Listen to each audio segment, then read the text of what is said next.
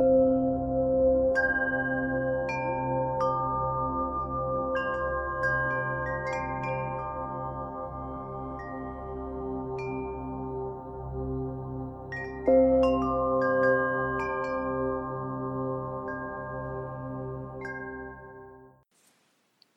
to the Buddha Sasana podcast. This talk was given by Bhikkhu Chintita in Austin, Texas.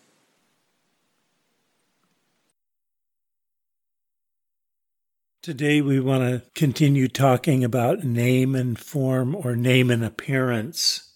Name and form refers both to the content of cognizance, that is, the world out there as we experience it with all of its objects, and alternatively, it refers to a set of interacting cognitive processes themselves that produce that content. So last week we briefly introduced name and form, and today I want to begin by looking at the cognitive processes engaged in producing the content of name and form. Let's take up each factor in turn. To begin with form. Form, rupa, is undifferentiated preconceptual awareness by means of the eye at the level of bare awareness or raw data. We're discussing it with respect to the eye, but form also analogously applies to ear, nose, tongue, and so on. Name holds all the concepts. We saw earlier last week that the Buddha defined form within name and form as the primary elements of earth, water, air, fire, and derivatives thereof.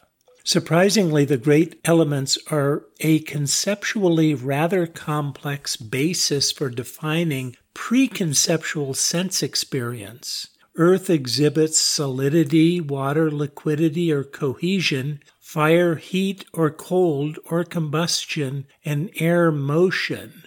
I think the Buddha's intention here is not to define form, but to ask us to imagine the most basic, that is, preconceptual level of experience we can. He needs words to teach, and words are conceptual. But the great elements would have had the advantage of familiarity for the Buddha's immediate disciples.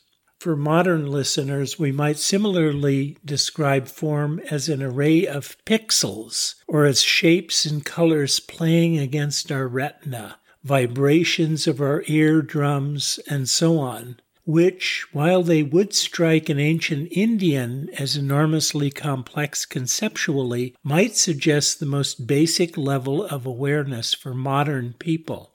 Jnanananda suggests that forms are like ghosts, not recognizable until name provides an initial perception of appearance. However, raw preconceptual experience is extremely rich. This is where the taste of vanilla or an orange resides. Aesthetic experiences, mystical experiences, all that we cannot put words to, but are, in contrast, obscured by our concepts.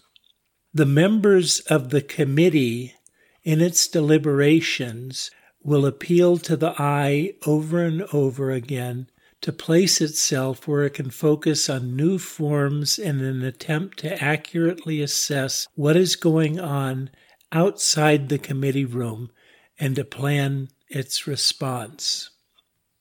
Recall last week that we discussed the various factors of name and form in terms of a committee meeting in a committee room and deliberating with one another.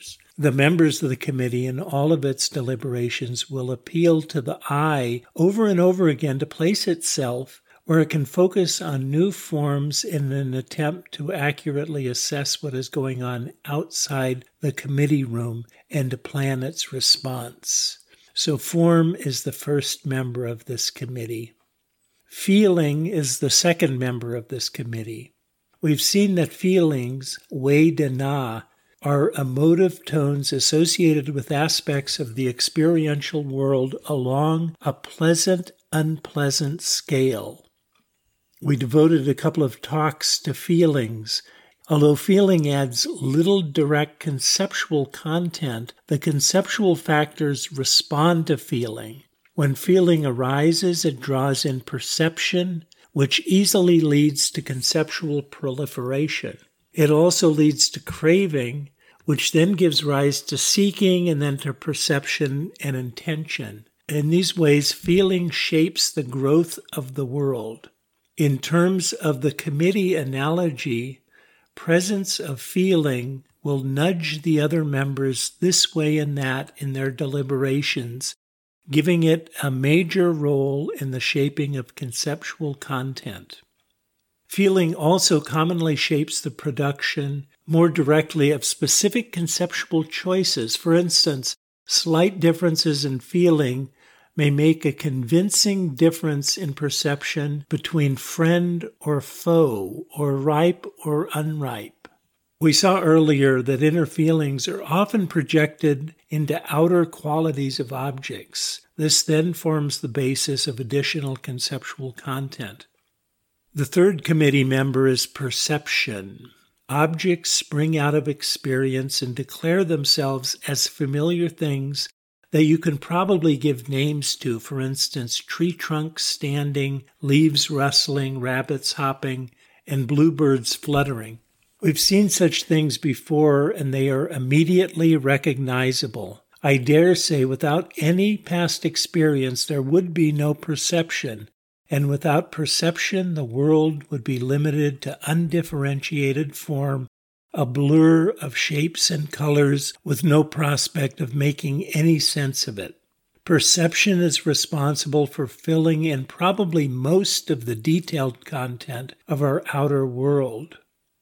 Other committee members are highly dependent on perception to give them something they can wrap their heads around. It's therefore right at the center of producing conceptual content. As the committee assesses the situation it presumes is playing out outside of the committee room.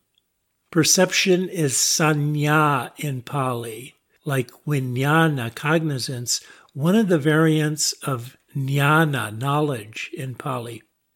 Perception is critically contingent on past experience, and past experience depends on personal history, including cultural and educational influences. Therefore, the content of the world outside of the committee room will differ vastly if that one committee member is replaced by another. The next committee member is intention. Where perception is receptive, intention is active. In early Indian thought, perception and action are not so clearly distinguished as they are for modern people. This may be why intention is missing as a separate factor in the aggregates, but intention is highlighted as a critical part of the world in the pre-Buddhist Upanishads. This world is a triple reality, name, form, and action. Intention supplements perception by looking forward to, what do I do about that? It's about planning actions, generally in response to craving. Like perception, intention makes largely familiar responses in familiar perceived contexts, making coffee, offering incense, driving a car. Intention is cedana in Pali, active thought, intention, purpose, will, thought underlying action. In a real sense, directing action is a primary function of all of the cognitive factors, and these factors bend toward intention. As we're engaged in the world is saturated with meaning from the start, of the kind, this is an aid, this is an obstacle, this is what I'm trying to get, according to what we imagine ourselves doing with them. And it makes a big difference in what we experience the world to be. The Buddha said, "Bhikkhus, when there are hands picking up, and putting down are discerned. When there are feet, coming and going are discerned. When there are limbs, bending and stretching are discerned. When there is the belly, hunger and thirst are discerned. For instance, what is perceived as a door is not just a physical thing of such and such dimensions and such composition. It is an invitation to pass through, pregnant with possibilities. It's not a door at all unless we can envision ourselves, given its dimension and position, as able to pass through it. The door presents itself to perception in whatever way is useful to us to act in it. For a hunter intent on prey, or a bird watcher with binoculars in hand, or a fire lookout, certain objects come to the fore, such as bunny, bluebird, or billowing smoke.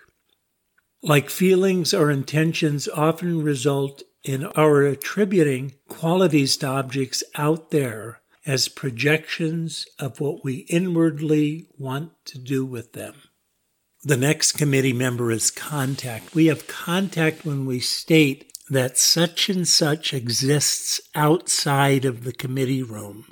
Here it shows up as part of name and form, and later will attribute contact to cognizance itself. Here, contact represents the conviction that that object really exists out there, that I experience it, but that its existence is independent of my experience of it. It's such fixed and reliable contacted objects that then give rise to feeling, craving, appropriation, and the rest. Its placement here expresses the dependence of contact on the remaining unreliable factors of name and form, feeling, perception, intention, and attention. The Sutta Nipata tells us, having understood name and form as proliferation, that is the root of inner and outer disease, one is released from bondage to the root of all disease. Such a one is called in truth one who knows well.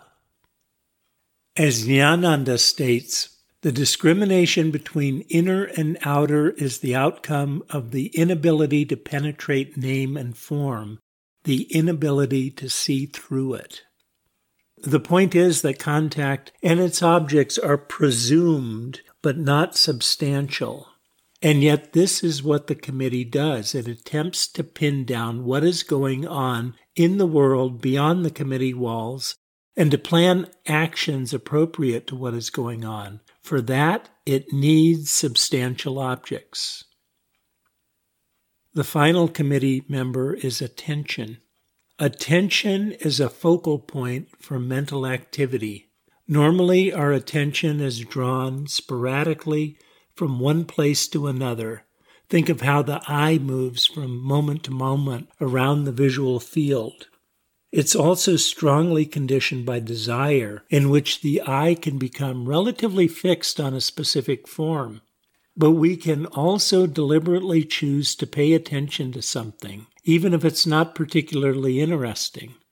Attention is critically involved in the life cycle of cognizance, descent, and growth, which we discussed in earlier talks and will return to again.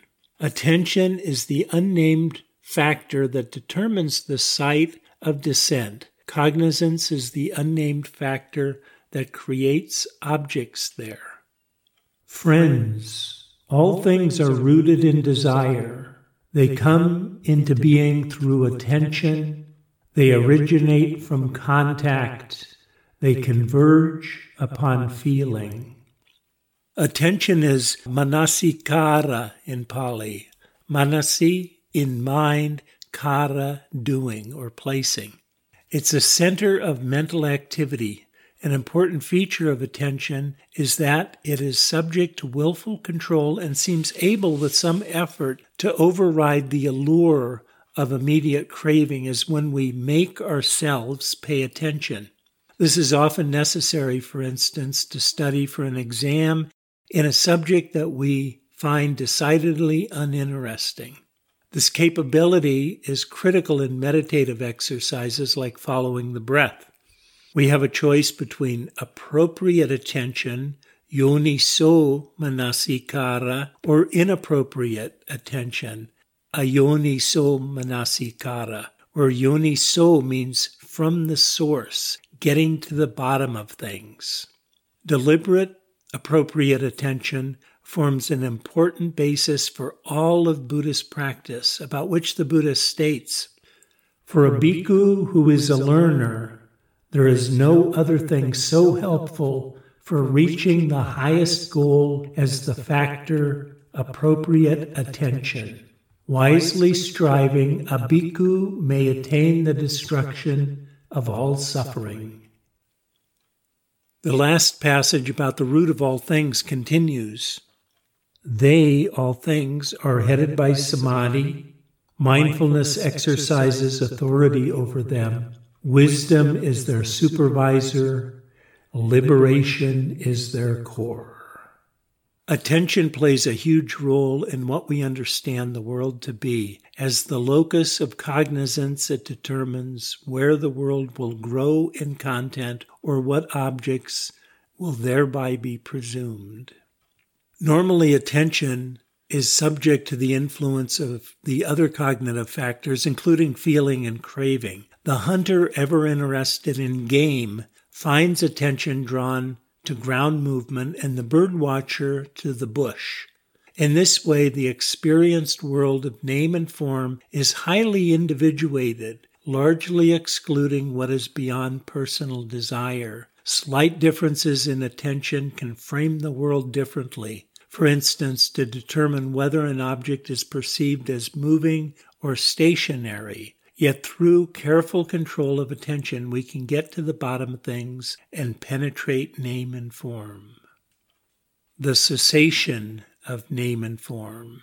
We've proceeded in previous talks by teasing apart knot after knot through the tangle of samsara.